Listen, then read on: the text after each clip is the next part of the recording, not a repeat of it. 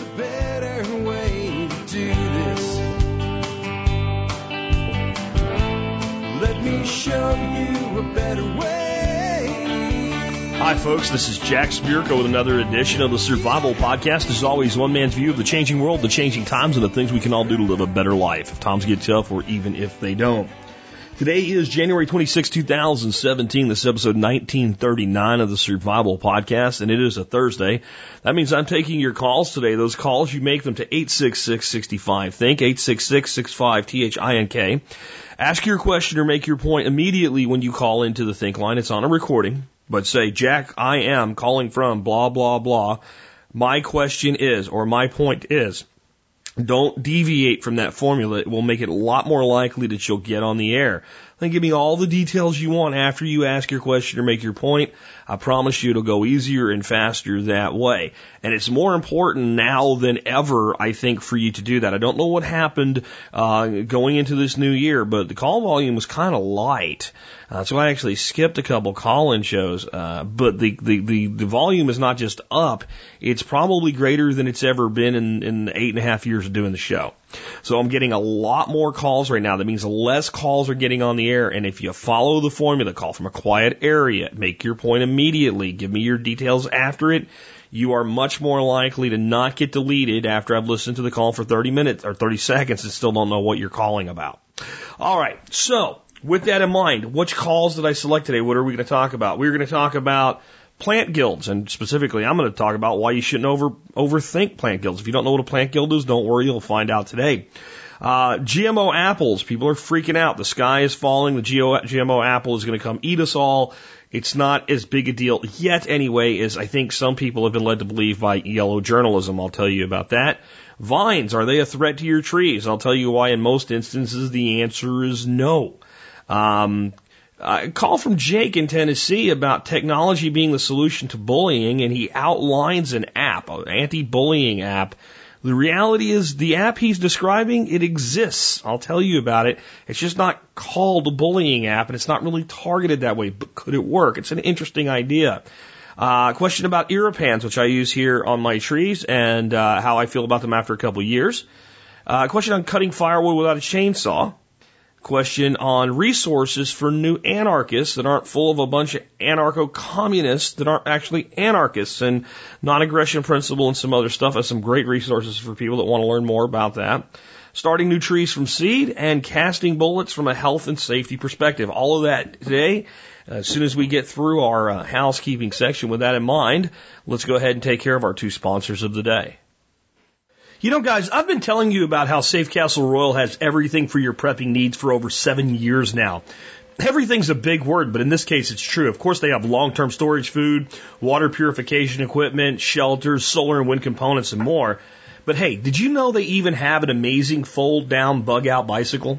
Yeah, they actually have 2 of those. For everything you could ever need as a prepper, and I do mean everything. Check out safecastle.com today. Hey guys, if you're like me, you want the best quality water for yourself and your family. This is why I've used a Berkey water filter for over 6 years in my own home. But if you're going to get a Berkey, or parts for one you already have, you should deal with the best. And that's Jeff, the Berkey guy Gleason. There's only one official Berkey guy, and you can only find him at his website at directive21.com. Again, directive, the number's 21 and a .com. And our TSP Business Directory supporter of the day is Fertilizer for Less. They are an authorized dealer of Aragrand, natural and organic liquid fertilizers. They offer concentrated 32-ounce bottles for your small homestead or 275-gallon totes of fertilizers and amendments for larger farms. Check out fertilizerforless.com in the TSP Business Directory. It's really cool to see how many great businesses we have within this community. Fertilizerforless.com.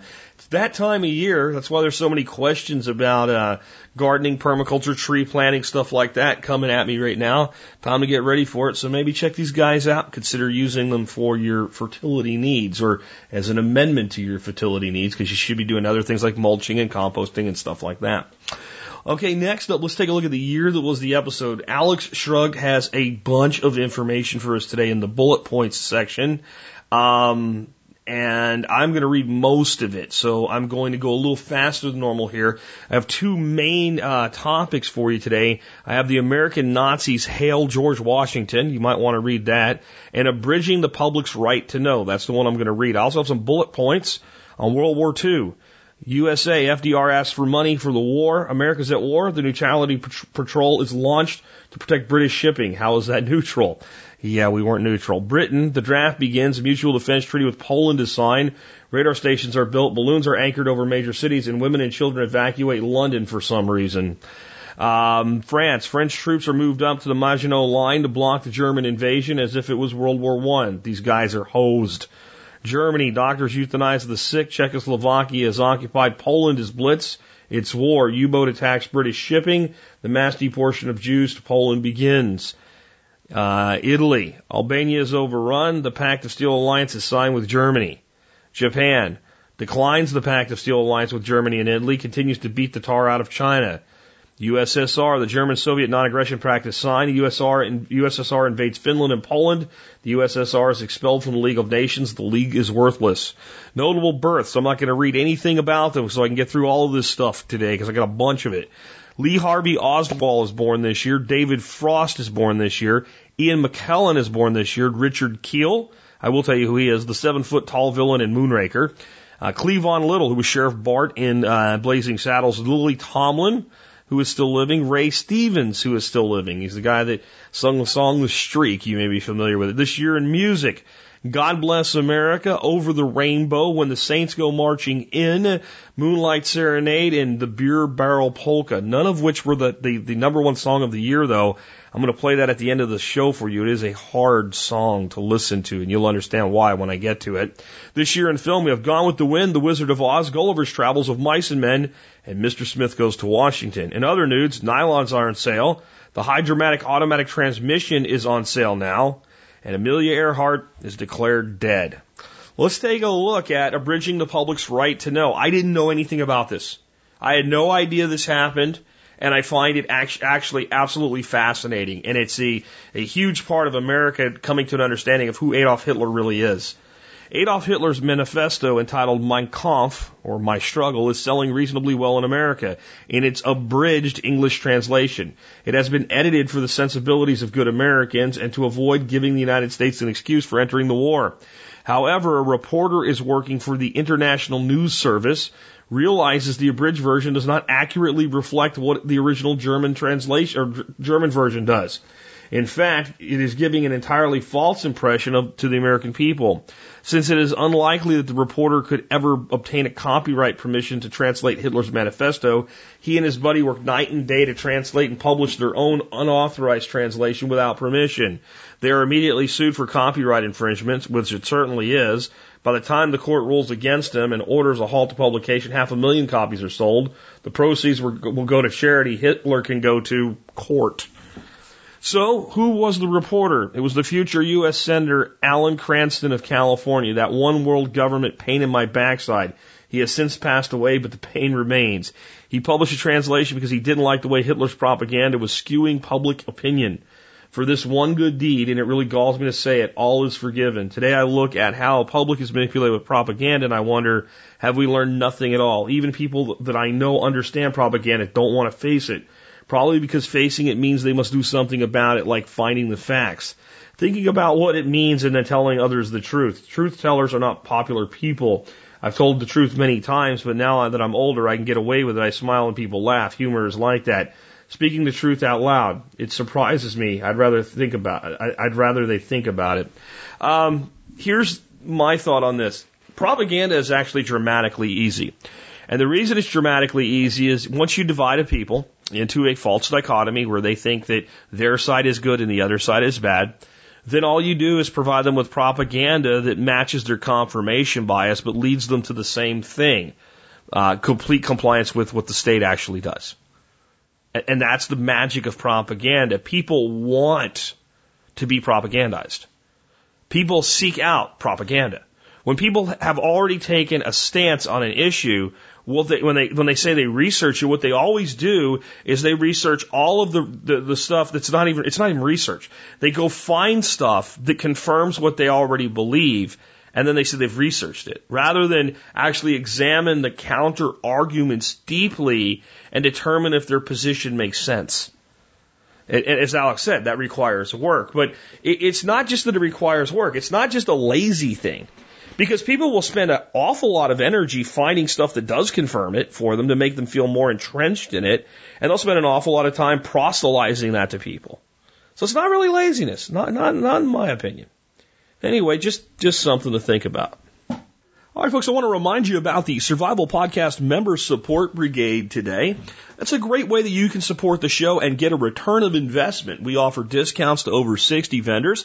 There's a lot of video content that you can't get anywhere else. We do video all of our workshops from this point going forward. There's hours of video on our workshops in there for MSB members only. And yes, you can download them. Every episode of the Survival Podcast ever produced in convenient zip files. So you can start with episode 1 and binge out all the way up to episode 2000 and beyond very, very soon. That's all available, and it's all available for a cost that comes down to 18.3 episodes per day, $50 a year. And you can try the membership out for as little as $5 a month. If you have not yet become a member, please consider supporting the show as a Support Brigade member today. And with that, let's take your first call of the day.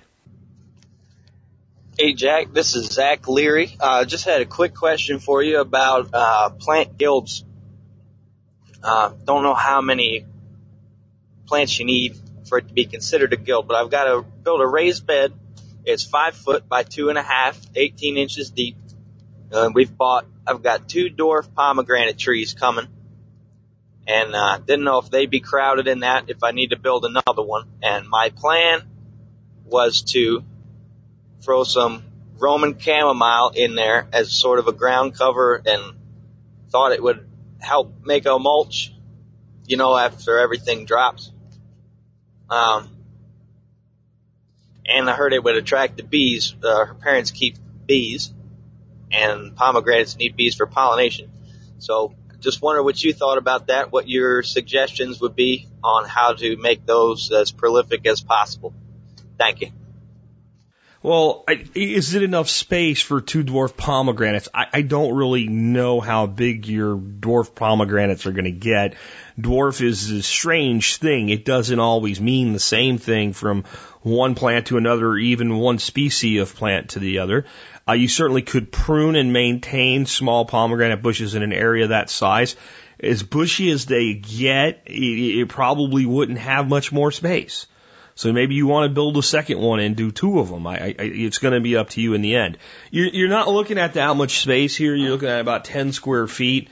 The pomegranate is going to shade out a significant portion of that. German chamomile is a great choice to put in there. But here's what I want to kind of point out with this as a larger perspective for people. Gilding in permaculture is basically planting species that complement each other together so that everybody can do better, right? But that's not the original meaning of the word gild when we think of gild, and it's not really the biggest point of gilding with plants. The guilds of the world were like the first labor unions. So one of the big purposes of a labor, fight for more money. Well, really, it's to suppress competition. So, I mean, if you look at something like a cab drivers union, the whole point is if you're not in the union, you don't get to drive a cab in the territory. So guilds are designed to keep competition out and keep wages up. And basically to control the number of people doing a specific thing in a specific area. That's really what guilds are with plants. What we're trying to do is keep out the things we don't want by filling it up with things that we do want or we're neutral about. So if we don't put something in a space, nature will put something in a space. So then we either end up with needing to manually and mechanically control that. So if weeds come, we pull them, or we put down some kind of a blocker for weeds, etc. If we don't want a space filled, we must fill it or we must control it. And by filling it with plants, the plants do the work. The plants keep it down. And my personal feeling is gilding in permaculture has been blown all out of proportion, and it's been made too big a deal of, and I myself was sucked into it for a long time. I was of a belief that we need to sit down and design and figure out guilds. Like, this is an apple tree, and this is the things you plant with an apple tree. And I'm much more of the opinion now that you just put stuff you want together and let it figure itself out. I mean, because the first thing I think of when you talk about gilding and you're going to put pomegranates into a raised bed, throw some comfrey in there. If you don't want comfrey, don't do it, though. You know, comfrey, plantain, dandelion, German chamomile, put whatever you want in there. And try to, you know, cram as much different stuff in there as possible and let it tell you what it likes, what it prefers. You know, and then when you're doing something small like this, though, like a raised bed, you only have so much area there. And if what's likely to happen is one or two things are going to take over in that space. So you have two choices then. You can control them and give space for other things to grow because you want more diversity, and that's fine. And in a small space like that, it's not a lot of work, but it kind of is the complete opposite of the point of the guild. The point of the guild is so that you can kind of set it and forget it. Maybe do a little pruning once in a while, do some harvesting. Maybe if it starts to grow too far out of the thing, whack the end of it off and use it for tea or whatever. But I think everybody out there in the permaculture world should stop worrying a lot about guilds. Stop sitting down with colored pencils and designing every single plant that's going to go around every single tree and exactly where it's going to go. Again, I used to do it too. Part of what, you know, for me is it's hard for stuff to survive here, so I shotgun it and see what survives. And the other thing is the duck seed everything, right? So I can design all this perfect stuff around this tree, and a duck comes in and eats it. And well, they eat that too fast, it doesn't grow fast enough, so that's not going to work. So I don't do it anymore. But I think getting down to that fine pointed pencil stuff with guild design, it may work to sell designs to customers if you're a professional designer, but in practice, I think it makes more sense just to throw stuff at it, see what sticks. Take, 4 or 5 things that you like and try to think about, okay, well, this is going to be the shady side. This plant grows in the shade, and stick it back in the shade. Maybe if it's behind a taller species. This was a sun lover, so I'm going to put it up front and low growing, kind of think about the layers when you're planting it, but don't overthink it. Don't make it hard because it doesn't have to be. But yeah, throw some comfrey in there too. It'll be great for your fertility yields. Hi, Jack. This is Andrew from Michigan calling. I was calling about a news story today that retailers all over are starting to sell GMO apples that will not turn brown when exposed to the air, literally until they start to rot. And these GMO apples will not be labeled. Besides going to your local neighbor farm, what other recourse do people have than to buy these GMO apples? Any tips would be greatly appreciated. Thanks a lot, Jack. Bye. Okay, as I respond to this, I want you to understand I am not picking on the caller. It is not the caller's fault, what I'm about to say. And he's not wrong that GMO apples are coming to stores. But the entire first statement is basically not true. They're going to be in stores everywhere very soon. No. There's actually a very small supply of these new apples. It'll probably be difficult for you to get one if you actually wanted one in any time soon. There's 3 varieties being produced: Granny Smith, Fuji, and Golden Delicious. For now, that's all that exists. There's about 85,000 trees planted in Washington and some planted in British Columbia. That sounds like a lot, but compared to the United States apple market, it's a fairly insignificant number. So it's going to be difficult for you to find them. The company that's bringing them out has them being marketed under the name Arctic. So and they're also selling them in pre-sliced packaging. So like you can see it, and that's the whole point, that it won't brown, so it looks pretty, and then people will buy it because it's spec. So unless you're buying one of those 3 types of apples marketed under the name Arctic in pre-sliced packaging, for now, you're not getting a GMO apple. Those are the only ones I know of that are on the market and coming soon. Now, here's the next thing. I am not a fan of genetic modification of plants because these things can then go out and replicate themselves in nature where they don't belong in some instances, in many instances, in fact. But I am not a complete phobic when it comes to GMOs in of themselves. I've said this many times, but my much larger concern with GMO in our primary food system is what it's being designed to do. So when you take a soybean and you genetically modify it to allow it to be sprayed with glyphosate, and it's been soaked 2 or 3 times, and that's what they do in the growing season with glyphosate, and then somebody eats it, they're eating Roundup. You do the same thing with atrazine and spray it on corn, and this is not stuff I want in my body. So when I look at apples in general, if I'm eating a non-organic apple, my greater concern, even if I was eating this apple, is what pesticides are on and in this apple. Okay, so it's not, generally you're not going to have an herbicide in an apple. They don't generally spray a tree with an herbicide because, trees don't have a lot of problems with weeds growing on top of them. So it's more of the pesticide issue.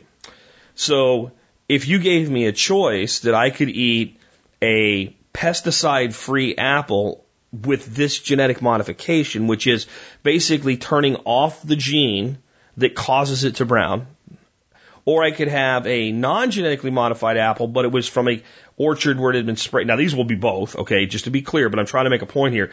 This is an apple from a place where it's been sprayed with chemicals. And I could have either one of those. I would eat the GMO apple. I absolutely would. It's likely less harmful.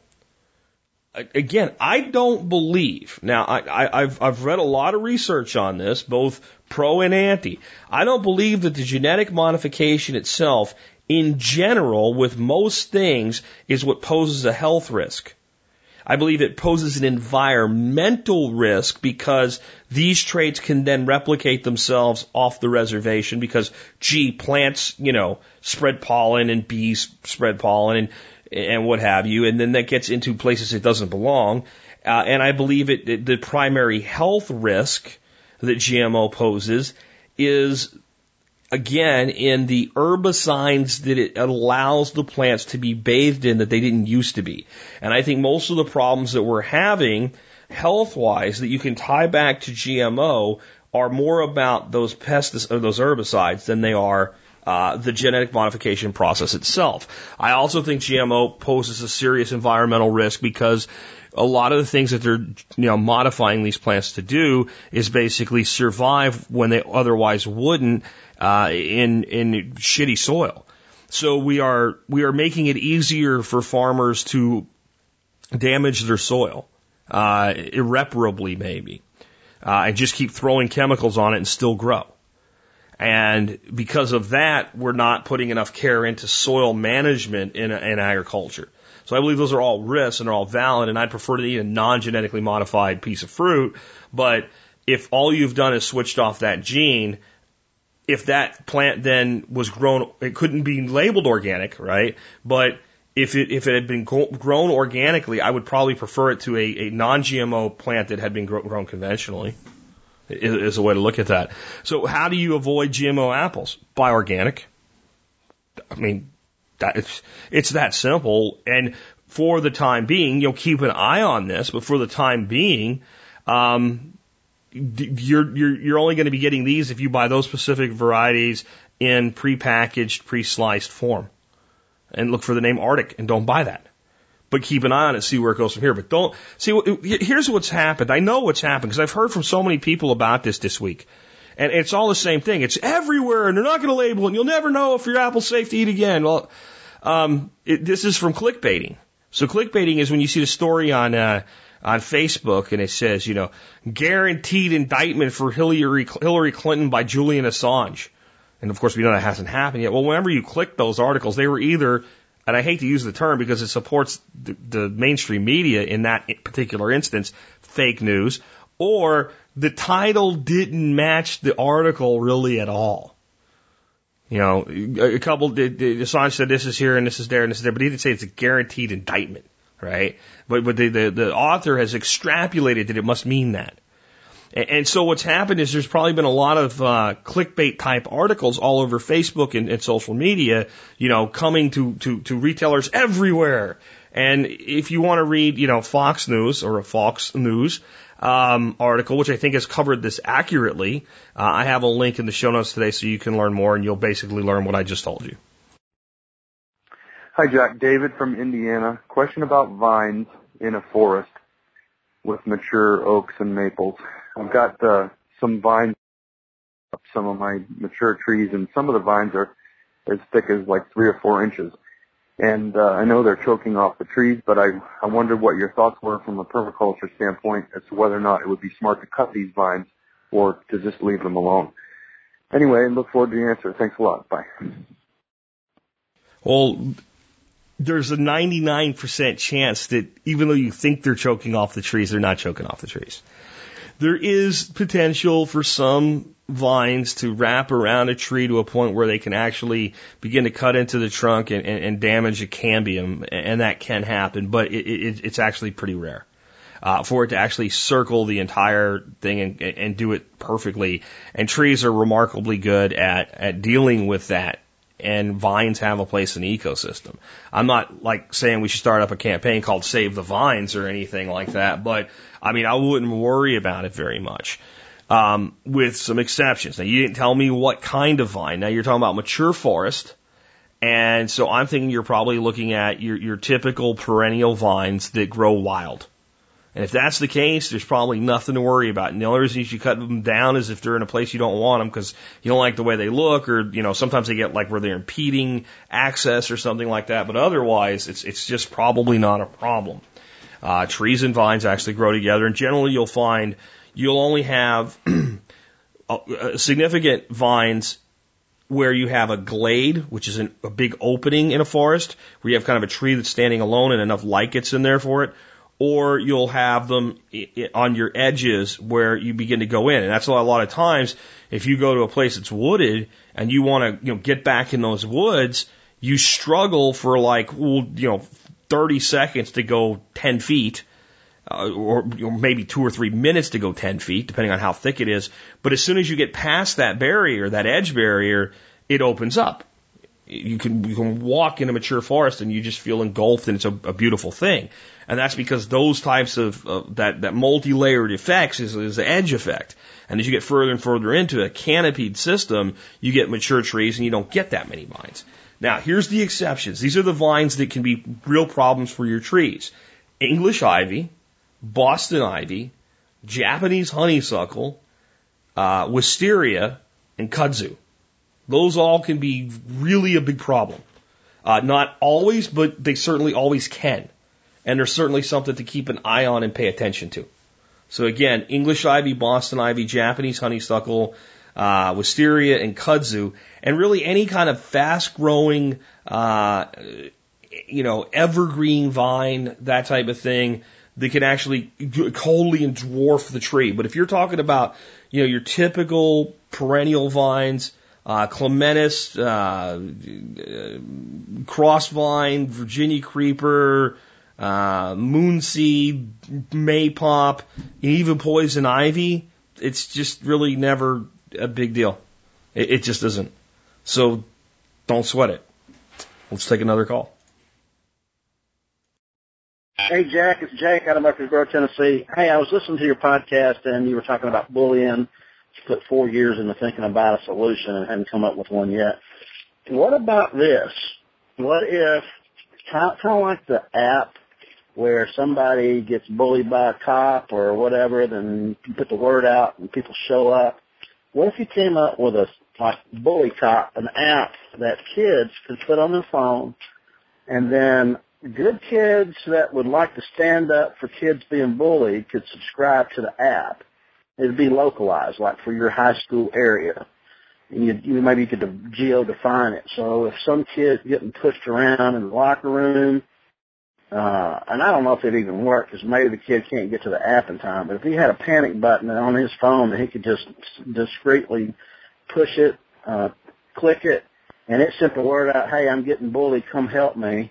Maybe I've jumped the gun on this. Maybe I hadn't thought through it, but I don't know if it would, how do you know where you're at? I guess it'd have to really be geo-specific and send out, hey, here's kids in this part of the school, come help. Maybe 10 or 15 kids would show up and just stand arms crossed and the bully would back down. Something like that. Think on that. Maybe we can figure out how to make something like that work.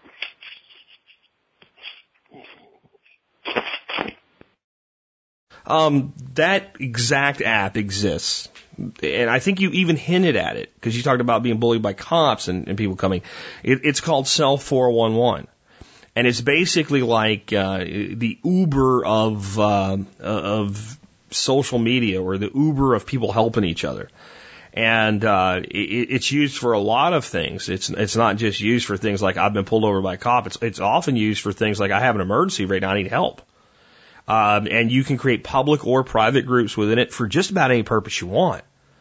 So there'd be nothing, let's say it this way, logistically, from preventing some sort of a movement, an anti-bullying movement, leveraging Cell 411 app technology, where local groups of children and young people put together groups that are designed to prevent bullying. And exactly what you said, you kind of being picked on and bullied and harassed, and you push a button, and next thing you know, there's 20 kids there going, yeah, we don't do that here. Now, this is the other thing. So, like I say, logistically, I guess logistics is based on your perspective. I've said over and over and over and over again that the only solution that I see, the impracticality, is the school won't allow it, and that is the self-policing by the children themselves, which all you're basically saying is leverage technology to make it more effective. So it's the instance if I'm a kid and I'm being bullied by a person or maybe a couple of people, and I'm behind the bleachers or something like that, or in a locker room or wherever, and there's no one there to see, to know, to help me. Or it's like there's one person who wants to, but they're afraid that they're going to get bullied too because they're maybe not really capable of standing up to whoever's perpetrating the bullying on me. Or they're worried that maybe they'll be effective now, but they'll be paid back later or something like that. So you have a body count issue. So the technology would simply allow the self-policing to be more effective, and dramatically so. And with Cell 411, your groups can have moderators. They can be private. You can throw somebody out of a group. You can remove them. You can block them. You can just not let them in. So over time, these groups could develop and mature to where the good kids, if you want to put them that way, the anti-bullying protectors, the co-protectors, would be able to flush out. But you can almost see a technological war coming, can't you? So then the bullies create their own like bully groups. Like we think these kids are all spazzes, and if there's like 20 spazzes, we'll have like 10 jocks come and kick their ass or something like that. But I don't know that it would be that effective on the other side. The bully is generally not well supported by the majority of the population in a school. They have their little clique that they're part of or something, or maybe they have a couple friends. And they kind of get sorted out in a pecking order, who can bully who.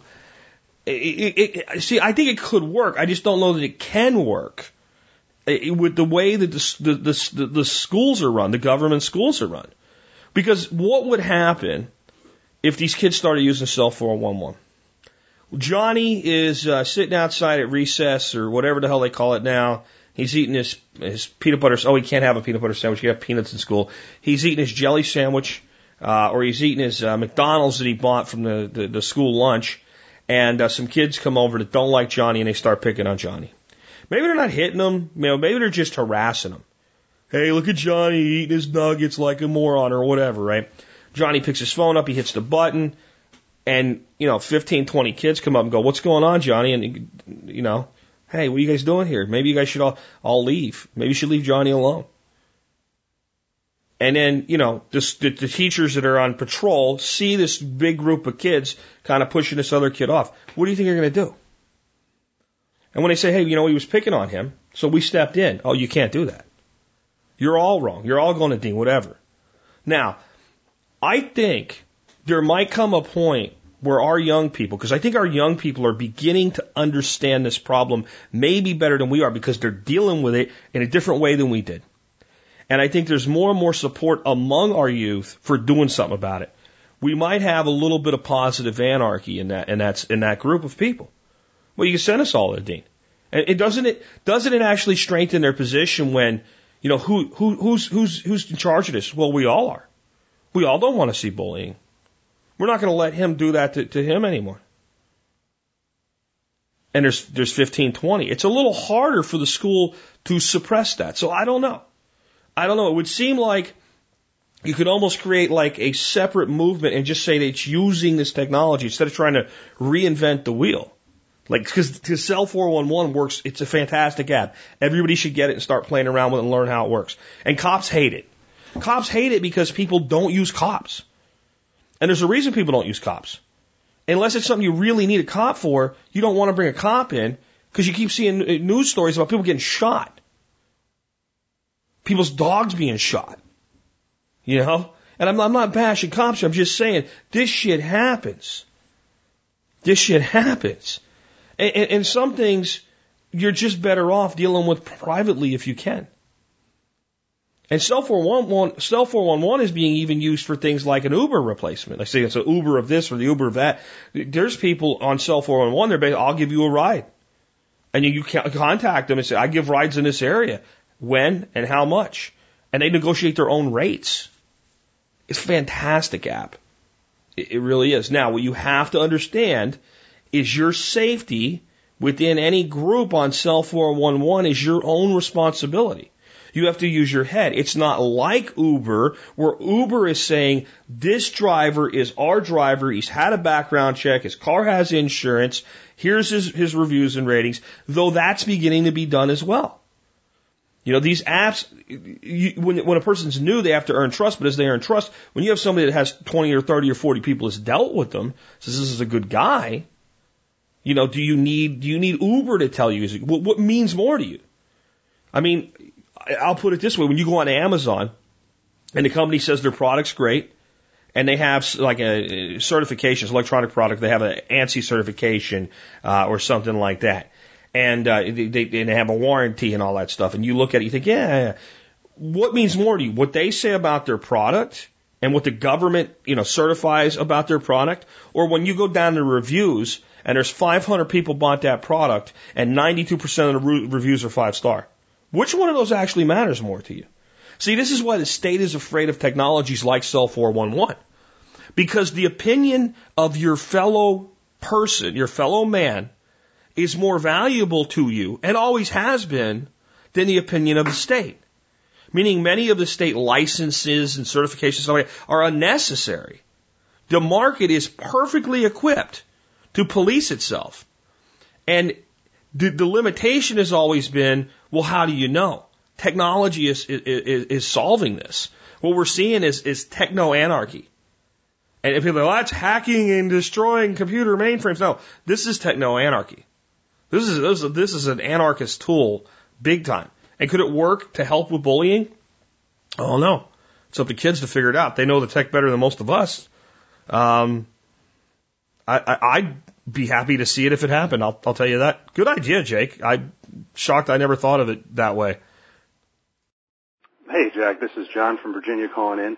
I've got a question about irripans. You used to talk about these a lot on the show, but I haven't heard about them in a while. We put some in an orchard pretty well, but we seem to have better luck with just mulch. We're in 7B in Virginia, so we get a lot of rain. I was wondering, do you feel these things are still valuable, or is it probably better just to go with mulch the crap out of it and forget it? Thanks. Looking forward to your reply. Bye. Well, I mean, first of all, I think you should always do what works best for you. If you trial two things and you can see a noticeable better result in something one way than the other, then that's what you should do. Okay? And I will say the irripan was developed in Israel. It was developed to work well in desert and desert-like conditions where water's at a premium. And it was designed to do a few things. One, to block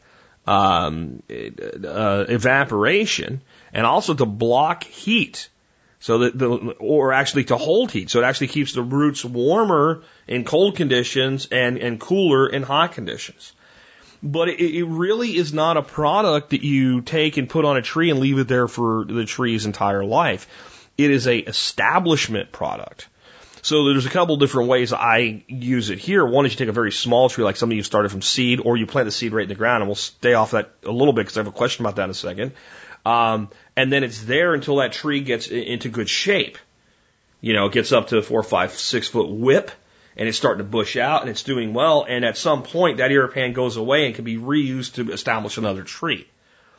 Or you have a new tree that you're just planting, and it gives it some extra support during that period of time. It keeps the root zone from being baked by the sun.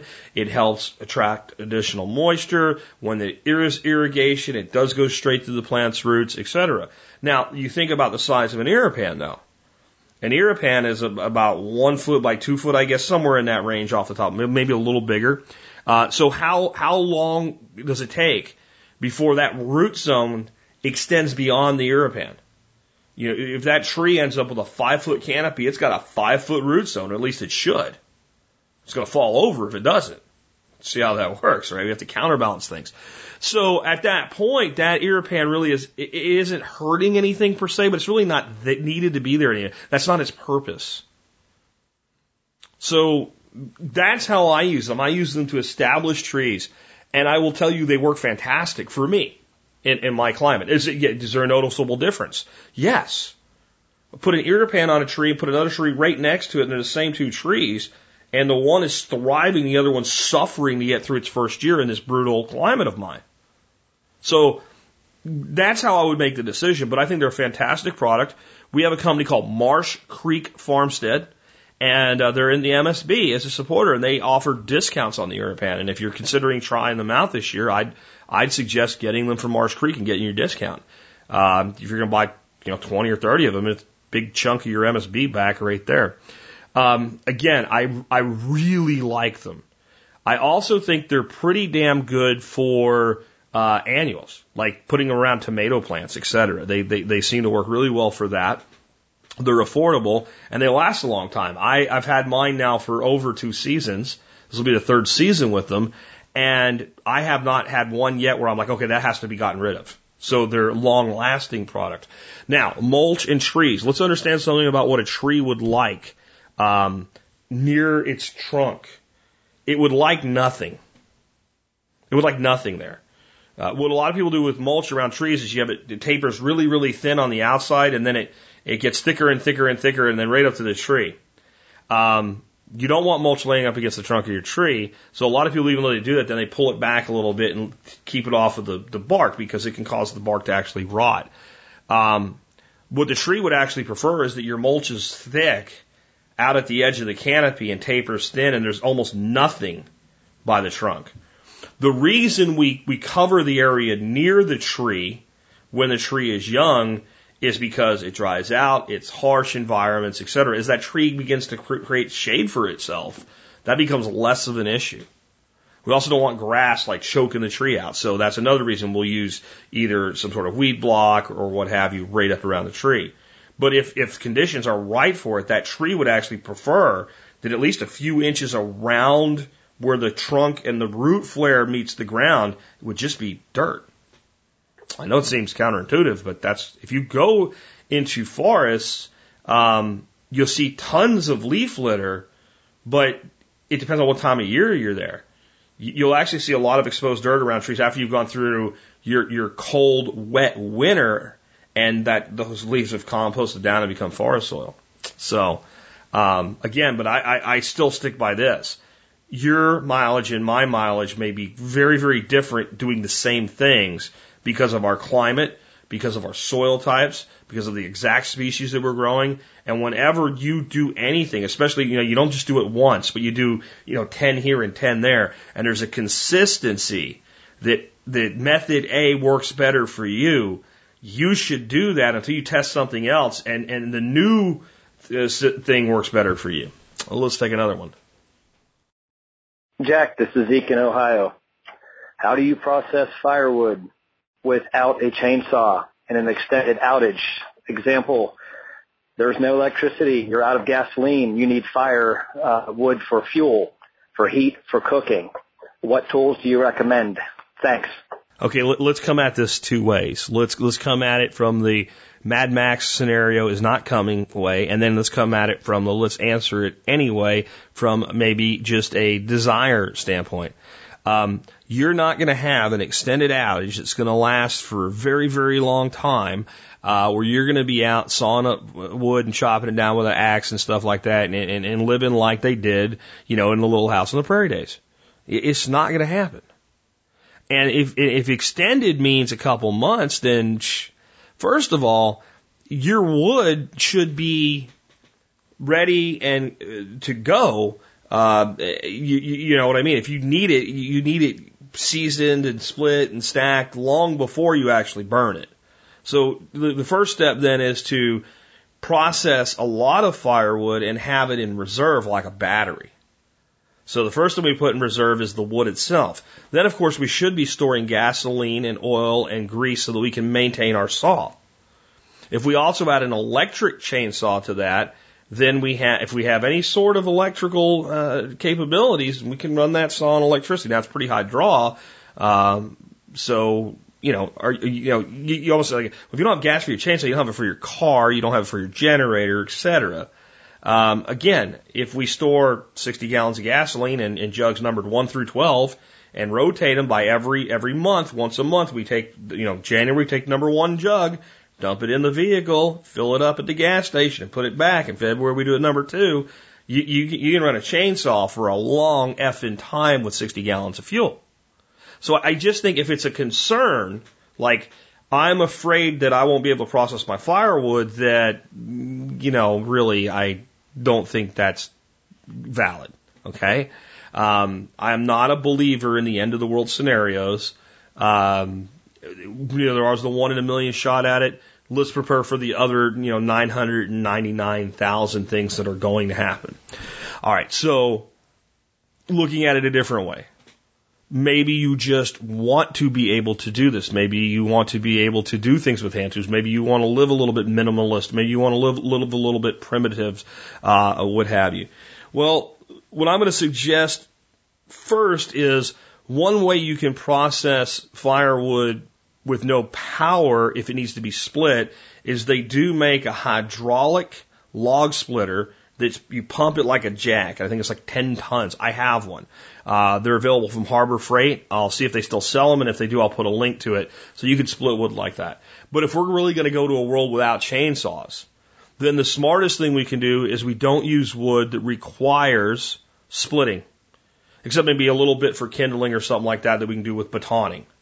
So now what we want to do is we want to cut it probably as sustainably as possible. We're going into, like coppicing or pollarding, which is generally more accurate. So we're going to cut trees higher up, and we're going to take limbs off, and we're going to buck those limbs to burn size pieces, and we're not going to split it.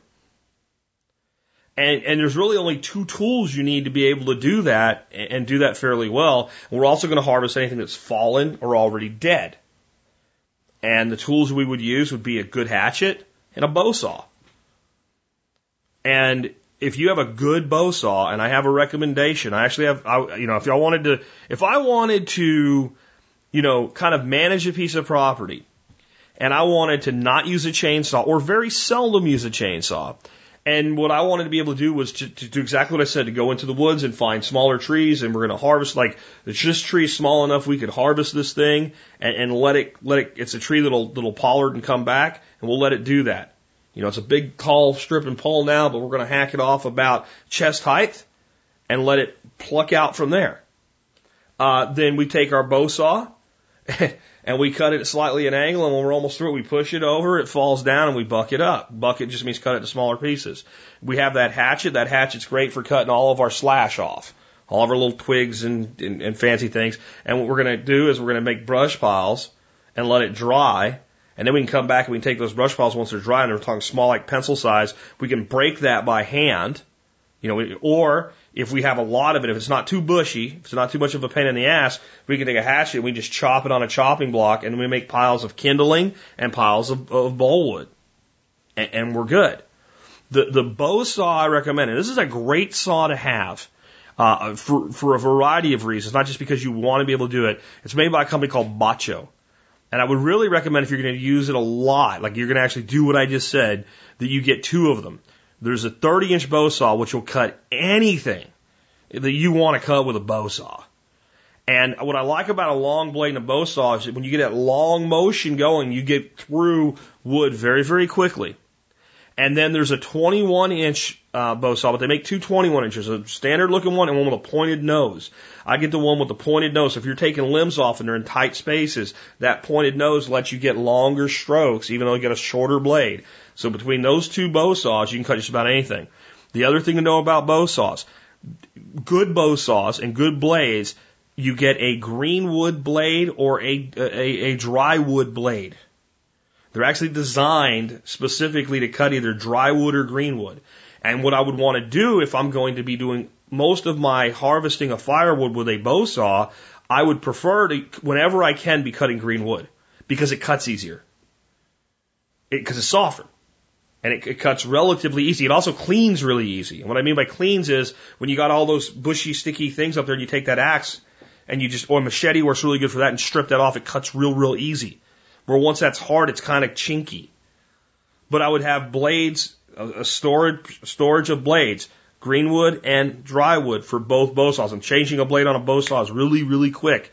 I have links to both of those bow saws in the show notes. I don't really have a preferred hatchet.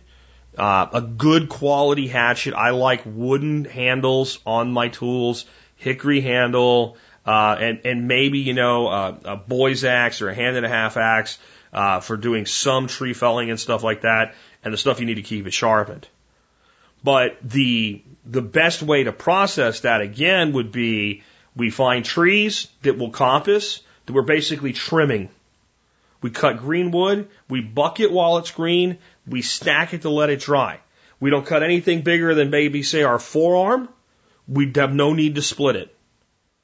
And you can do very well for yourself. And then what we're going to have to do, if we want to take this course, the non-chainsaw course, we're going to want to do a little bit of firewood every day or every other day all year long. We're constantly looking, we're figuring out what trees we can manage this way, and we have to develop a rotational harvesting. So we cut these branches off this tree, it'll pollard back, but we need to give that tree then 5 years, 7 years before we cut that particular tree again. And we need to be eyeballing and looking where's a dead tree. We find dead trees, we harvest those. But again, if it's a Mad Max scenario where you think you're going to be living off of wood piles for 5 years with no gasoline because the grid went down, the Russians invaded, whatever, then I think you're coming at it the wrong way. But if you're coming at it from just a lifestyle standpoint, bow saw and hatchet. And there's other tools, but those two will do so much for you. We used to do a lot of car camping, and we would camp in places where you can cut wood, and you're always going to take a dry wood blade because you don't want to cut a green tree because if you do, you can't burn it well. But just a bow saw and a hatchet and maybe a machete, and for a campfire for the night, it take 15, 20 minutes in places where you can do it without getting yelled at to go out and acquire whatever you need to burn. So, I mean, if you can do that, that's always been kind of my first choice, using them. Another tool, though, that's great for cutting this smaller wood, and I even have a video on it, is a reciprocating saw. And it takes a lot less energy to charge up, an 18-volt DeWalt battery, than it does to run a chainsaw. So that's another thing to look at. If you have any type of electrical charging capability, then a reciprocating saw is fantastic for stuff up about your arm size. Get a long wood blade for your reciprocating saw, start buzzing. And the greatest way to do that when you can if you got like a lateral limb is go out to the end and just keep taking, buck it right off the tree. You're dropping 2-foot sections or 18-inch sections at a time. Anyway, I hope that helps you, give some things to think about. Don't worry about the world ending. Let's go ahead and take another call. Hi, Jack. Donovan from the Portland, Oregon area calling in again. I've got a few questions for you about anarchy. I love your perspective on anarchy. Can you point to some good resources online for the anarchy that you talk about? I've done some searches, and I've had a lot of real idiotic conversations with people online and arguments, and it seems like the prevalent form of anarchy online that people seem to know about or preach about is the anarcho-communism, which really isn't anarchy at all, but it's just communism, period. But that seems to be the popular anarchy that I find. Also, the non-aggression principle, I can't find any connections to anarchy directly. It seems to be more connected to libertarianism and voluntarism. So where do you connect anarchy to that? Is there a connection somewhere? I hope that makes sense. Also, is there a difference between anarchy and voluntarism, really? All right. Sorry for all the questions, Jack. Thanks for all you do. Bye. Well, let's start out with some resources. I have some links in the show notes today. One website that I think would be great for you to start reading their blog and going back and reading their past articles is notbeinggoverned.com. The site's called The Art of Not Being Governed. I don't think it's associated with the book at all, but it's kind of playing off of that book, which is a book on anarchy. And it's a fantastic blog. It is written very much from an anarcho-capitalist viewpoint, a voluntarist viewpoint. And another website that I think you'd find very useful is called 5 Steps to Anarchy, and it's coming at it very much an anarchist, voluntarist standpoint. There's a Facebook page that I think shares some really great content, and it's called New Gateway Anarchists and Voluntarists. And it's New Gateway is spelled N-U Gateway, N-U-G-A-T-E-W-A-Y, as one word with a capital N and a capital G. And I have a link to that Facebook page. Probably the best YouTube person to listen to about anarchy, and I'll caveat with a but in a second, is Larkin Rose. Larkin's done some great stuff on YouTube, and again, his name is Larkin, L-A-R-K-E-N, Rose, R-O-S-E, like the flower, and I have links to his YouTube channel. Now, Larkin is the kind of guy that I agree with him like 85% of the time, and I disagree like 15%, okay? And generally that's not a big deal to me because it's philosophical disagreements. But in Larkin's case, he's one of these cop bashers. All cops are evil bastards. So, I actually have an issue with that. A person like me who says, I don't like the state, I wish there was no state, but in general, cops are just people like the rest of us. And there's good ones, and there's bad ones, and there's really shitty ones. And we should have respect for our fellow man. He would refer to me as a bootlicker. Okay, so I'm prefacing that, and I'm telling you that so you understand that, like, he's gone to an extreme. And keep that in mind too when we have the closing segment today and the song that we're going to have. What happens when we go to extremes? So, or what other people, the whole society goes to extreme. What people are willing to do or who they're willing to align with when there's an extreme injustice. All right. And that's why Larkin feels that way. He feels like it's an extreme injustice that basically the state is stealing everything that it takes in the form of tax or fees or what have you. And I agree. And therefore the cop is responsible because he enforces the will of the state. I, in some levels, agree with the sentiment of that. But I also understand that not everybody is awakened yet to that fact, or many people are even awake to that fact but feel like, but we have to deal with the situation as it is because it's not going to change tomorrow. And that's pragmatism, and I try to practice pragmatism in what I do. So I'll leave the discussion on the resources there in my preface with Larkin. Stefan Molyneux, I don't have a link to him. He calls himself an anarchist, and sometimes I really think he is, and sometimes I really think he isn't. He's maybe just also a pragmatist.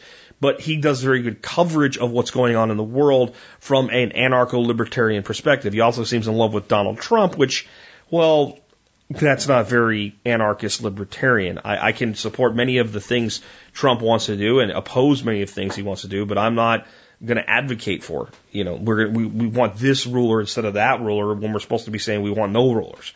But that's a philosophical difference. You see what I'm saying? It's different than, you're a bootlicker because you're nice to a cop.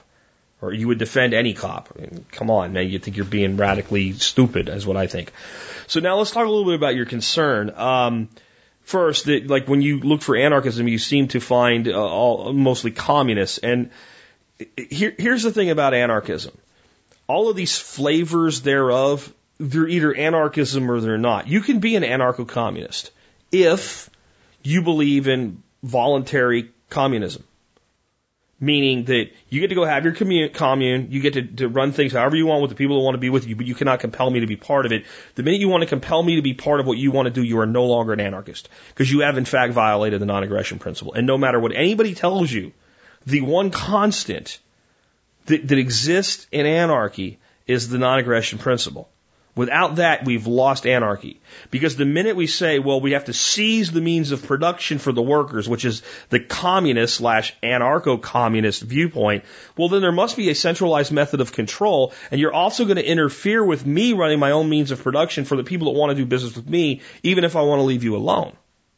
So then you're not an anarchist, because that central authority immediately becomes a ruler, and therefore, it's not anarchy. So yes, the non-aggression principle is absolutely fundamental to true anarchism. Okay, anarchism and voluntarism.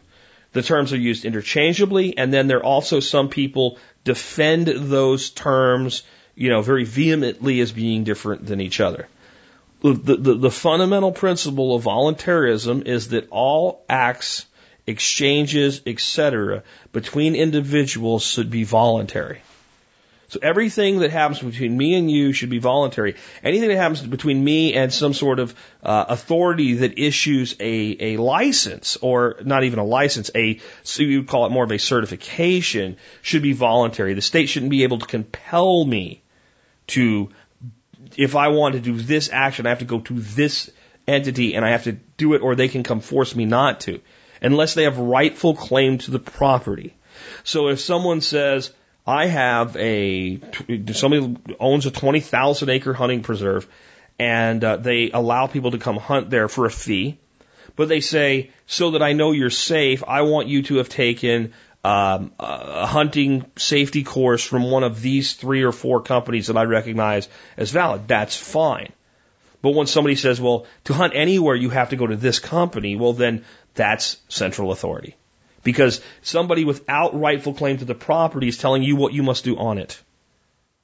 If that makes sense. And the state says, we have rightful claim to all property within the borders of our nation, including yours, that you think is yours. We also have claim to that. We can tell you what to do on your own land. You got it? So now voluntarism is anarchism. And somebody's going to the people are going to get really nitpicky about this. I'm going to let it go. I'm just going to, if you believe whatever you want, it's philosophical. I don't give a shit. Okay.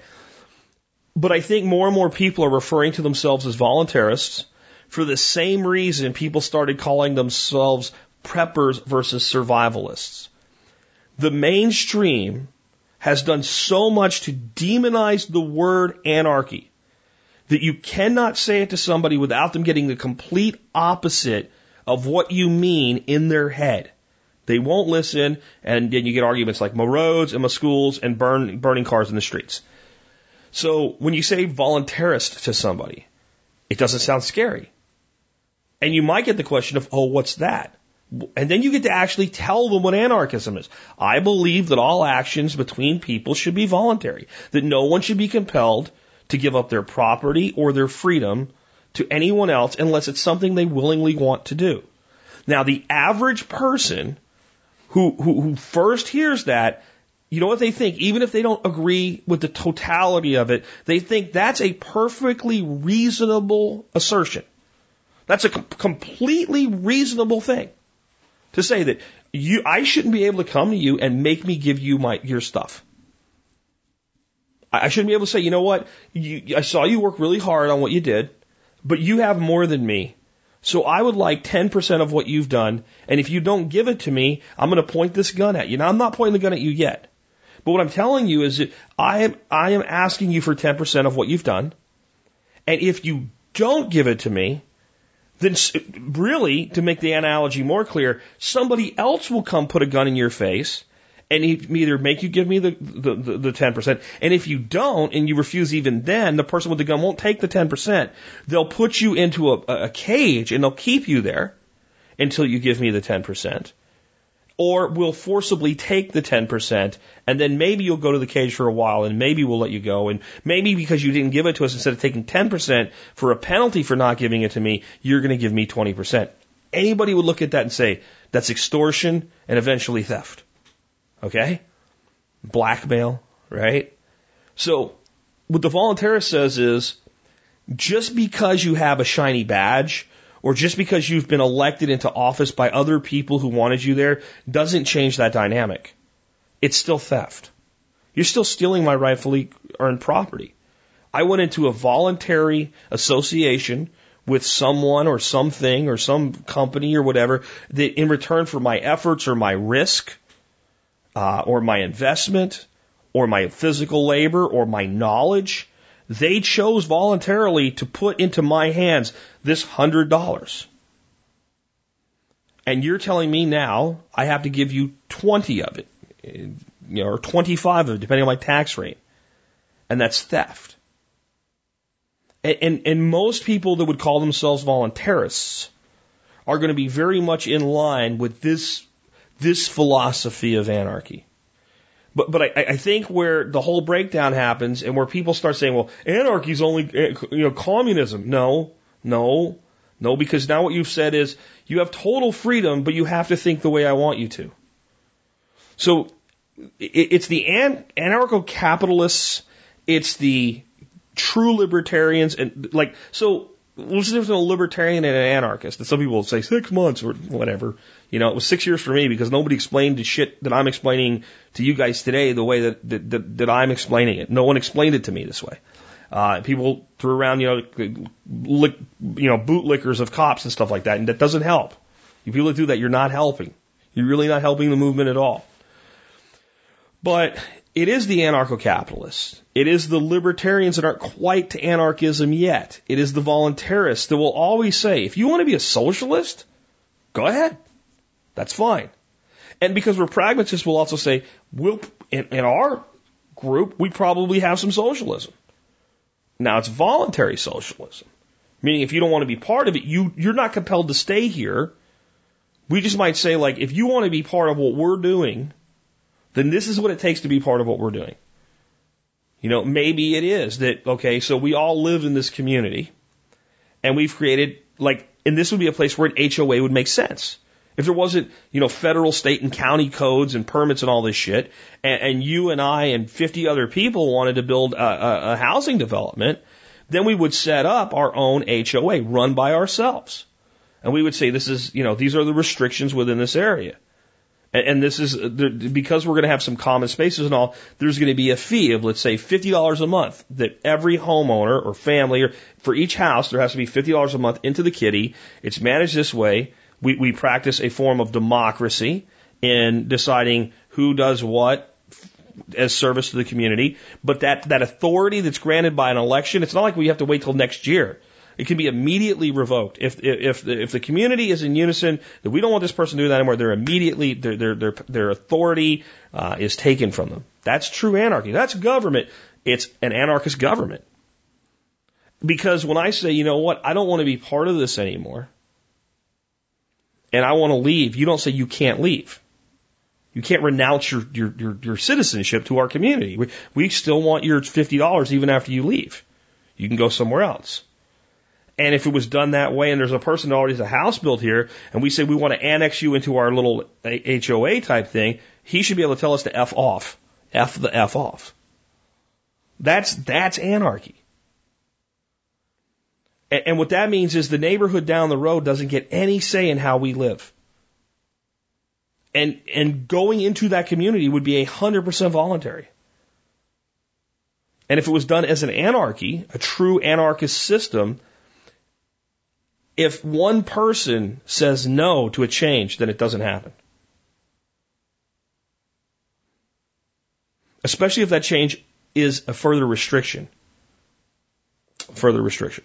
So there's just ways to think about this and understand, that's really what voluntarism has become. It is its own movement, but in the end, it's still anarchism. The final thing with libertarianism. I say this again just because I think it's important to understand. My belief is that all anarchists are libertarians, but not all libertarians are anarchists. Meaning when you practice libertarian in its purest form, it becomes anarchy. But what most people that call themselves libertarians they are for a minimalist state. They are minarchists. They want a little bit of cancer left behind. And I spent a lot of I'm not putting it down, I spent a lot of my life being that person, again, because nobody explained how this all worked to me. I really think a lot of people that think they know don't even know maybe they know after you explain it to them, but a lot of people that claim to be anarchists don't even know the things that I'm saying to you right now. So I think the important thing to come away with is what you believe is what's most important. So you don't really need somebody to define these things for you. What you should be more concerned about is how do I practice them in my daily life? Let's take another one. Hey, Jack, I have a question about when's the best time to start trees from seed. Should I start them in a pot in the spring and then plant them out in the fall, to plant them directly in the ground in the spring and give them some sort of protection that first year? Now, this is Scott up in Texas. Thank you. In many ways, right now or very soon is the time, especially with things like apples or pears or something like that, because many times those seeds need to be cold stratified, which basically means putting them in something moist like paper towel or vermiculite in a plastic bag and stick them in the refrigerator for 30 to 60 days. And if you did that right now, 30 days from now would be about February 26th, or like March 28th if it's a 60-day stratification. So kind of the process really needs to get on the way if you're going to do it this year right now. And some seeds require much longer cold stratification. So you need to know that. Okay, now the next thing. Should you do it in a pot? Should you do it for protection? Whatever. Let's look at the kind of the hierarchy of what's best if possible.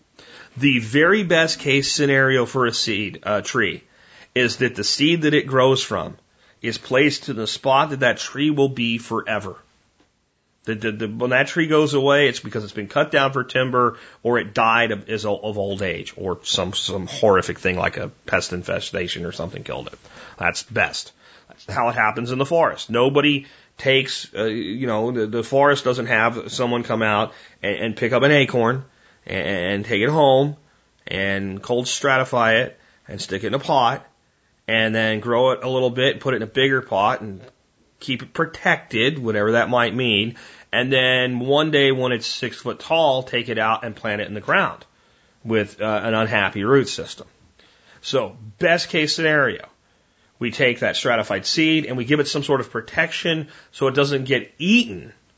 Maybe we put some wire around it, or maybe we put an irripan down, and we put that seed straight in the ground, and maybe we put 3 or 4 right there in that one little area, because 2 is 1, and 1 is none. 3 is for me, 4 is even more. 5 will keep a tree alive because seeds are cheap.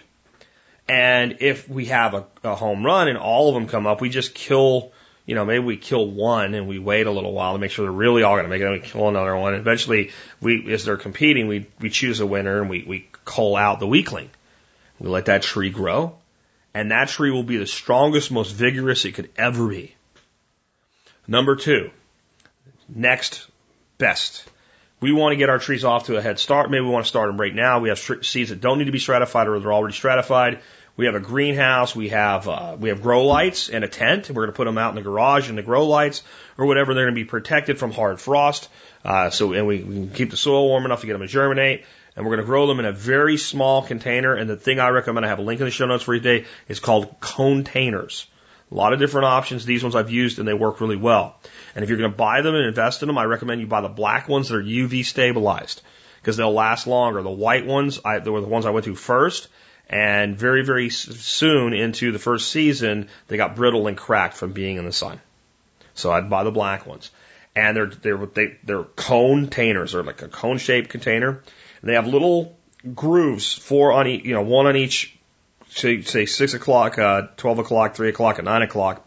And what those grooves do is that little tree seedling starts to grow, and that root hits that edge of that container, and it starts to circle. It hits that line. And when it hits that line, that root goes straight down. There's a little hole in the bottom, and it grows really straight, deep roots. And hopefully, if it's a tree with a taproot, you get a nice taproot.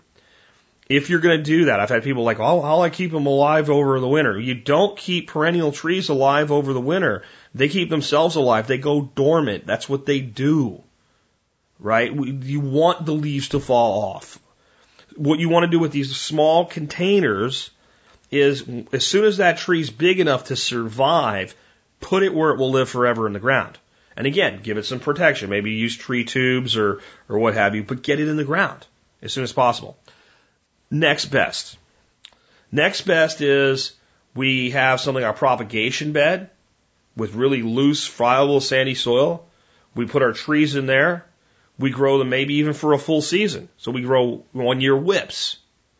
And while the tree's dormant, we pull and dig the tree out, and we keep as much of the root system intact as possible, and we plant that tree while it's dormant. That's next best. After that would be, we grow the tree in a larger container, and maybe even it's potted up, and we grow it for 2 or 3 seasons, and we plant it like a tree that you buy in a store. And that's kind of the hierarchy of what's best. Now, there's reasons you might start them in containers, and you might not be able to use containers. If you're doing chestnuts or something, you have to find something a little bit, because they're a big seed, right? You find something a little bit more fitting, and then you grow it to, here's the thing. Little trees grow really fast. You plant an apple seed, and in like 3 months, that thing is going. And you get it out. So maybe you want to start early in the year of planting, or maybe you just want to make sure that the tree's got enough of a woodiness to it that it's not real susceptible to pests, that like cutworms will cut it off like it's a bean plant or something like that. Or you just want it to be big enough that you can kind of see it so it doesn't get trampled or whatever, right? And that's why I would say like the containers, or some other appropriate planting vessel, and growing them until, so here's the thing you might do. And in this climate, it would be kind of best. We take that tree and we grow it in that container, and we keep it in a place where it's got some shade cloth, it's protected, it doesn't get beat down by the sun, and we grow it out for half a season. So that would be 6 months. So March, April, May, June, July, August, right? End of August, beginning of September now is when that tree is kind of to the size where we want to plant it. Maybe we start it a little bit later in the year so we can get all the way into like September 30th. And we want to put those trees out as seedlings in the fall. Or we can hold them over and plant them in the winter or the early spring. What we don't want to do, unless we absolutely have to and have no other choice, is be putting trees in any form in the ground in the middle of summer. That's the absolute worst time. And again, think of how a tree grows in the wild. Seed lands in the leaf litter, it gets soil contact, and it just grows. It sits out there all winter long. So unless we're trying to do something like grow a lemon in Montana, we're probably better off put the seed in the ground, give it some protection, and let it grow. Or we grow small trees and we get them in the ground in early spring, or we hold them through summer and we put them in early to mid to late fall, depending on the climate. And we don't worry about cold if we're planting a tree that belongs to the climate we're growing it in. It's okay that it gets cold. It's okay that all the leaves fall off, just like all the rest of the trees out there. Well, let's take, I think we got one more today. Hey, Jack, this is Greg from Wilmington, Delaware, and I wanted your thoughts on bullet casting. I've got access to a lot of range scrap, which I've turned quite a bit into ingots. It is a smelly process, and I'm sure it's none too good for you, but do I really need to get a respirator and all that stuff? Some of these guys look like they're in biosuits, and I don't know that it's that big of a deal. I know you've touched on this before. Also, is there any value to the slag? There's some copper in it, but I'm not sure if it's something that I should even bother with. Take into a recycle yard and try to get some money for it. And do I need to worry about testing for hardness, concerns for the weight variances in the bullets and barrel leading, those kinds of things? And if you could touch on lubrication and this new thing, everybody's talking about powder coating now. They say it's a game changer. I don't know. I haven't gotten to that point yet. So I'm doing pistol rounds mostly right now. I do have some buckshot that I've cast, and I haven't started on rifle rounds, but maybe someday I might do that. So I'd like to hear your thoughts. Thanks. Okay, so let's start out with the safety concerns.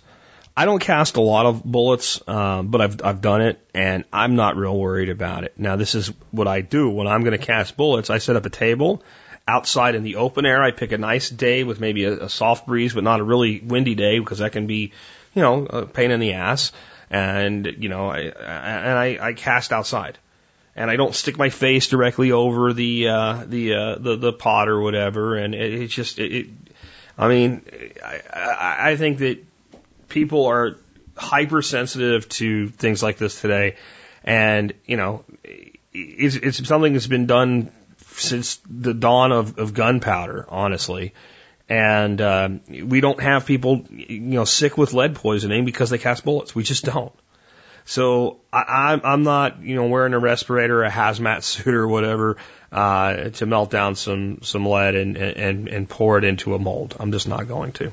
I'm not going to get into the specifics of how to cast bullets. If you're doing it already, you basically know.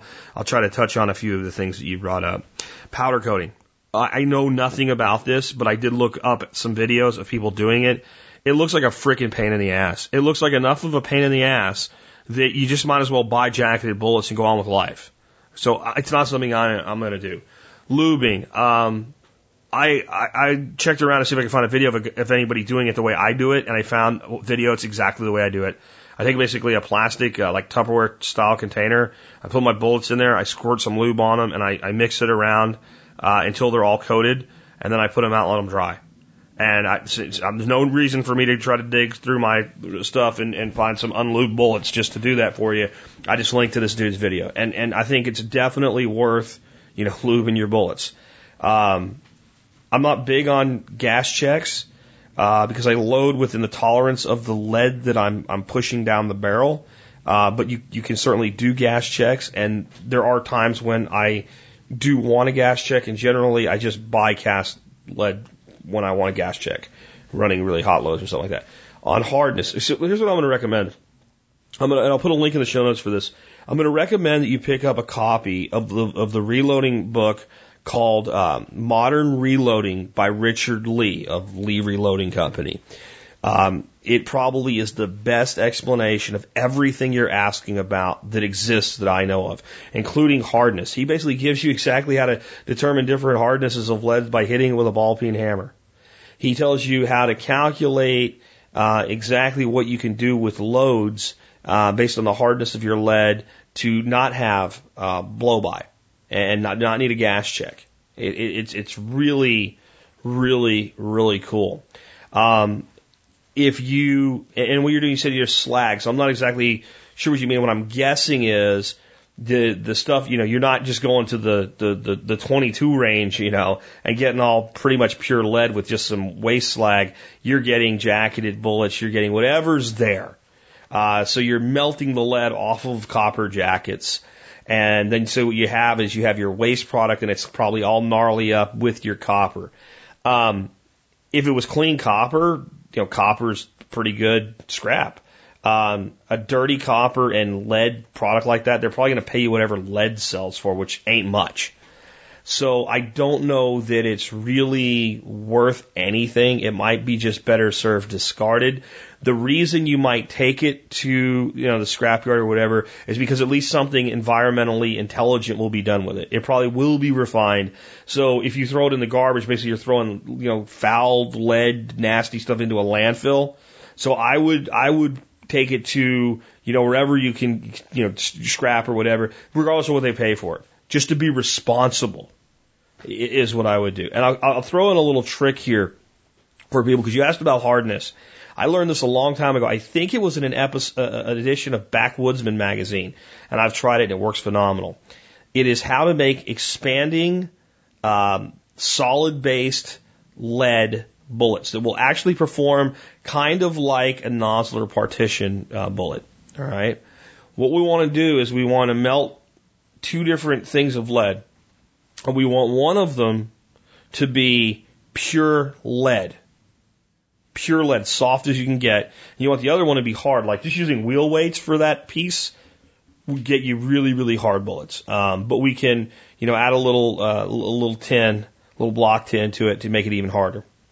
And what we're going to do is we're going to make a dipper, and usually you make them out of like a shell casing, and we're going to figure out how much that dipper needs to be, how big that dipper needs to be able to drop lead into our mold.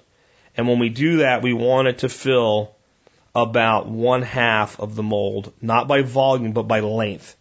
So if the bullet was a big long bullet, it was 1 inch long, you want to fill 1/2. And we're going to take a dipper and we're going to fill our mold with the soft lead. And then we're immediately going to follow it with the hard lead. And they will fuse together beautifully. They will just be dynamite, being vulcanized together like crazy. You can't vulcanize lead, but think of it like vulcanizing rubber. And it will hold beautifully. And when that round hits a deer, let's say, that soft frontal portion of the lead will begin to mushroom violently, and that solid hard cast base will drive it through. You don't really need to do that, but it's kind of cool that you can. And that starts to kind of, wide cast bullets, because there's all these different cool little things that you can do. My personal opinion is that most of the time you're either you don't really care that it's that hard, other than for like what's the load and how it'll handle pressure and stuff like that. A little bit of block tin is a great idea in any time you're casting, unless you're doing what I just said. You just get better results that way. But when it comes to, like, if I was hand casting bullets for, let's say, 357 Magnum, then I want to go with a really hard lead, and I'm not really worried about mushroom. I want penetration. That's what you're looking for out of, big lead slugs is penetration. So anyway, I'm glad to hear that you're taking up this hobby and you're learning about it. If I'm incorrect about what you mean by slag, if you have clean copper, let me know, or I'll just tell you my opinion would be definitely, it's probably, got some value to it, but I think it's going to be, they're going to pay you probably the price for lead for it, even though it's mostly copper, because it has to be processed to get to the copper before the copper can be processed to become new copper. But do it for the environmental reasons. All right. So with that, we've wrapped up another episode of the show. If you enjoy the show and you want to support us, one way that you can do that is by doing your Amazon shopping through tspaz.com. If you go to tspaz.com, whenever you're going to shop on Amazon, and you just click the link there and you end up on Amazon and buy your stuff, we get credit for the sale. And that's like an easy, painless, no-cost way, because it's stuff you were going to buy anyway. Or you might be buying something because we've recommended it, and we do recommend an item every day. We do a review. Today's one, I don't think everybody's going to run out and buy one of these. I think it'll be maybe 1 or 2 out of the whole audience, because it's kind of a specialized thing. But it is a new reel that I picked up this fall that we'll be using for fishing for really big catfish and for like fishing for sharks from shore down at the coast. It's made by a company called Okuma. It's the Okuma Avenger ABF 65 bait feeder reel. But there are a lot of different sizes of this reel. This is the second largest of them that they make.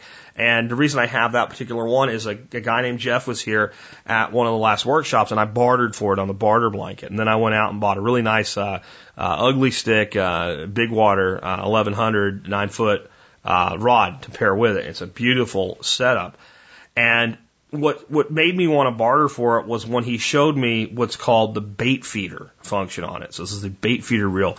And what that does, if you've ever watched people, like if you watch that show where the guy fishes for river monsters, you'll see a lot of times you have a big old bait cast reel, and it'll be sitting there and they make it all dramatic, and all of a sudden you hear the line going tick, tick, tick, tick, tick, tick, tick, tick, and the line's feeding off the spool, but it's not free spooling, right? There's some tension there, just enough that it doesn't get all, backlashed or whatever. And a lot of good bait cast reels have that kind of a functionality.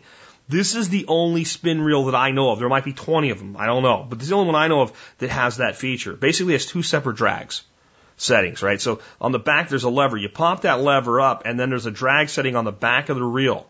And you can set that to a very, very light drag where when a fish takes it, same thing. You hear the line kind of going out on the spool, but the fish feels very little resistance, so it's running. Well, all you do then is grab your rod and flip it over, and that clicks on, and that heavier drag that you have set for fighting the fish is there, and bam, you're fight on. And this reel is freaking awesome. It runs as smooth as silk, and it's $60 for this, kind of big water style reel. And it's got that additional feature. It's got no back travel. And back travel is when you're cranking a reel and you stop and you move the reel, you move the handle back the way you came.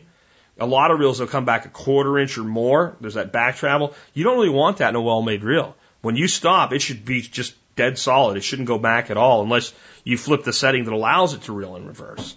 And this is a fantastic reel. So much so that I'm really thinking about getting the ABF 30 and kind of putting it head to head with my Mitchell 300, which is my favorite, reel for my general everyday fishing. You got a medium light action, style stuff. Cause I'm so impressed with this bigger one that I got again because of barter.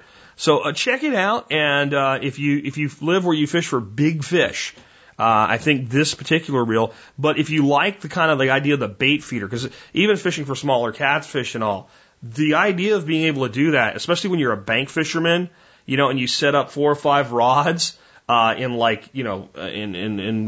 sticks or something like that, and you're just kind of sitting back and having a beer and watching the sunset and whatever, being able to have that setting where you just see that line going and you just pick it up and bam, that's fantastic. I'll give you a trick, a kind of a coal region boy trick. There's 2 of them. What I used to do before I knew about this technology in that situation is I'd open the bail and then I would pull the line to the side and put a rock on the line. And that way when the fish took it, it would come out from under the rock and start running. And then another thing that I used to do is to put a rubber band on the rod just in front of the reel. And so then you kind of tuck the line under the rubber band so the fish can pull it out and then it starts pulling off the reel. Those work. The problem is if something knocks that off and the wind's blowing or something, you can end up with, basically a bird's nest and it's a pain in the ass. With this, that's not going to happen. So check it out. Even if you're not in the market for a reel of this size, just check out the line. And I'm actually, if anybody's used this reel in the smaller sizes, if you have any opinions on that, I'd love to hear from you in the comments section on that review. So that's at tspaz.com today, or you can just click on over to Amazon and do your Amazon shopping for whatever you're going to purchase from Amazon this week. If you do it through TSPAZ, it helps us, and I thank you for thinking of us when you do your Amazon shopping. It really helps a lot. All right, so that brings us to the song of the day. So yesterday, I came up with this brilliant idea. Through the war years, at least, and I haven't heard from anybody. If you want me to do it all the way up to the end of the history segment, when we get to the modern day, play the #1 Billboard chart song of that year. Kind of nice hand in hand with the history segments with Alex. And so I found this song yesterday. It's kind of like you would expect from 1938, kind of a jazzy thing, kind of make you think of like Perry Como or something if you remember him when you were a kid and your grandparents watched it. And I pull up, what's the #1 song for 1939? And it's Strange Fruit by Billie Holiday. This is a hard song to listen to. It is a horrific description of a lynching in the South is what it is. The strange fruit is a black man hanging from the tree. And the way she sings it, it's a horrifying look at a part of America's past that we don't want to look at. But I would actually say that the fact this song was #1 in 1939 proves that not everybody was okay with it. And we have a tendency to look back in the past and lump all of our forefathers together, and I think that's wrong. But when I did a little research on this song, I found an incredible story about the person that actually wrote it. And I'm going to give you the abbreviated story. You could read the whole article that's actually on NPR if you want to click through the link today. But the article's called "The Strange Story of the Man Behind Strange Fruit." This is a guy that was a New York City school teacher, and he was also Jewish, and he saw a picture of a lynching, and he was horrified by it. His name was Abel Meeropol, and he wrote this song, and eventually it ended up with Billie Holiday singing it. And He was, as many school teachers were at this time in the 20s and 30s, a communist. A communist. And remember I said something about extremes. There were a lot of people that gravitated toward communism because, one, they didn't really understand what they were doing, as most people gravitate toward communism would do. But it was communists that were actually speaking up for some level of equality at the time.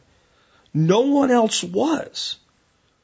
So a lot of people gravitated toward that side of society because they were the only ones that they could see that were really speaking up publicly against things like this. Many people that were opposed to it just turned away and didn't look. And many people that did see it were part of why it was happening. But this man, later in life, ended up adopting 2 children. And those children were children of American communists as well, which might not seem so strange at first until I tell you the name of the family that they belonged to.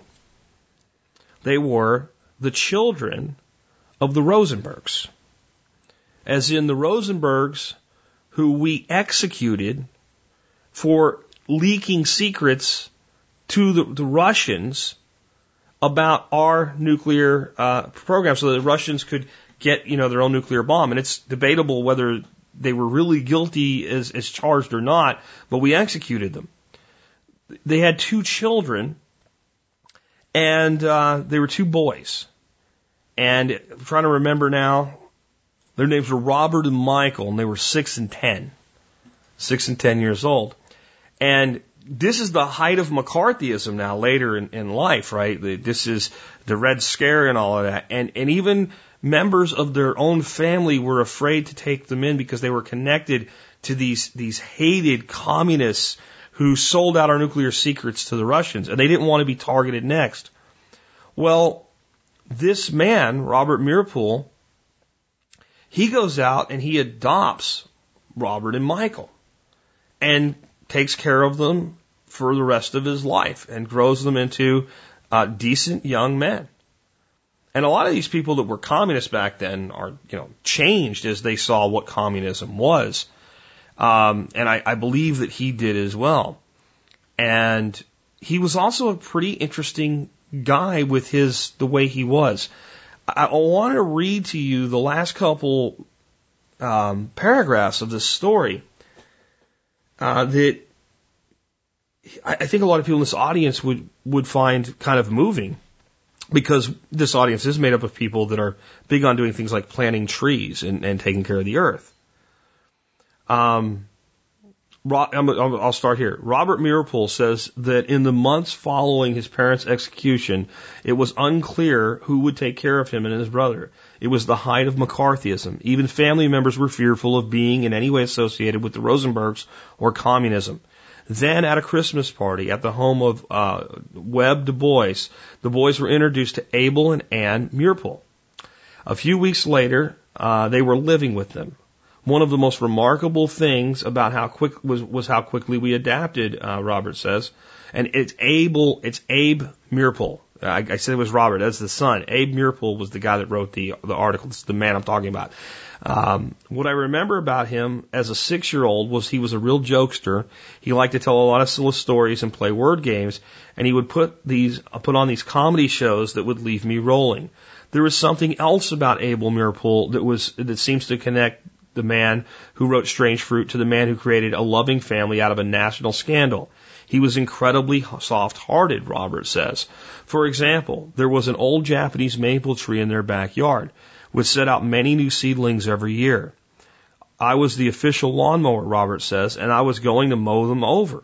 He said, "Oh no, you can't kill the seedlings." I said, "What are you going to do with them, Dad?" "There are dozens of them." Well, he dug them up and put them in coffee cans and lined them up along the side of the house. And there were hundreds of them, but he just couldn't bring himself to kill them. It was just something he couldn't do. Abel Meerpool died in 1986. His sons Robert and Michael both became college professors. They also are both involved on social issues. Robert founded the Rosenberg Fund for Children, and he says that even after all these years, he still finds himself unable to kill things in his own garden. That's a story that I bet very few people know. I didn't know it. And it's kind of uplifting, and I think you're going to kind of need uplifting as you hear this song. It is really a very dark look at a very dark part of what America used to be. And I personally think we should realize and be willing to look at that history. But I also think that we should realize what it actually says about how we live today.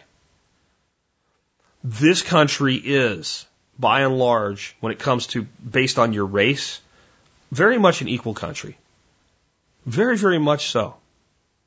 And there's racists in positions of power here and all over the world. But when it comes down to it, you can do anything you want in America, no matter who you are, if you actually make the effort and don't make excuses.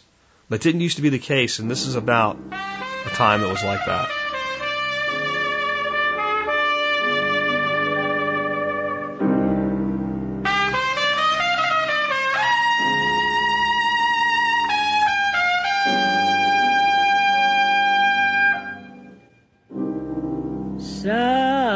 Southern trees bear strange fruit, blood on the leaves and blood at the root, black bodies swinging in the southern breeze, strange fruit hanging from the poplar trees.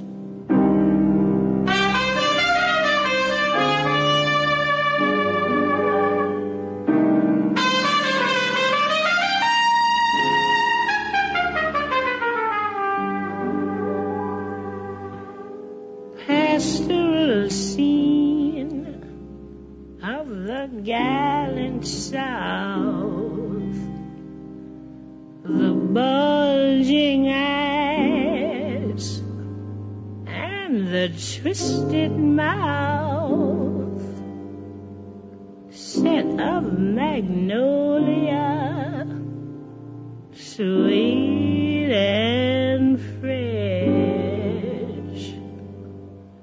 Then the sudden smell of burning flesh. Here is a fruit for the crows to pluck,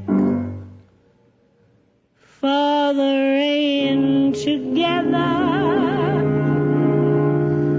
for the wind to suck, for the sun to rot, for the tree to drop.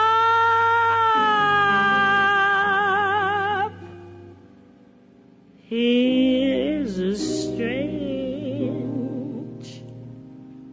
and bitter cry.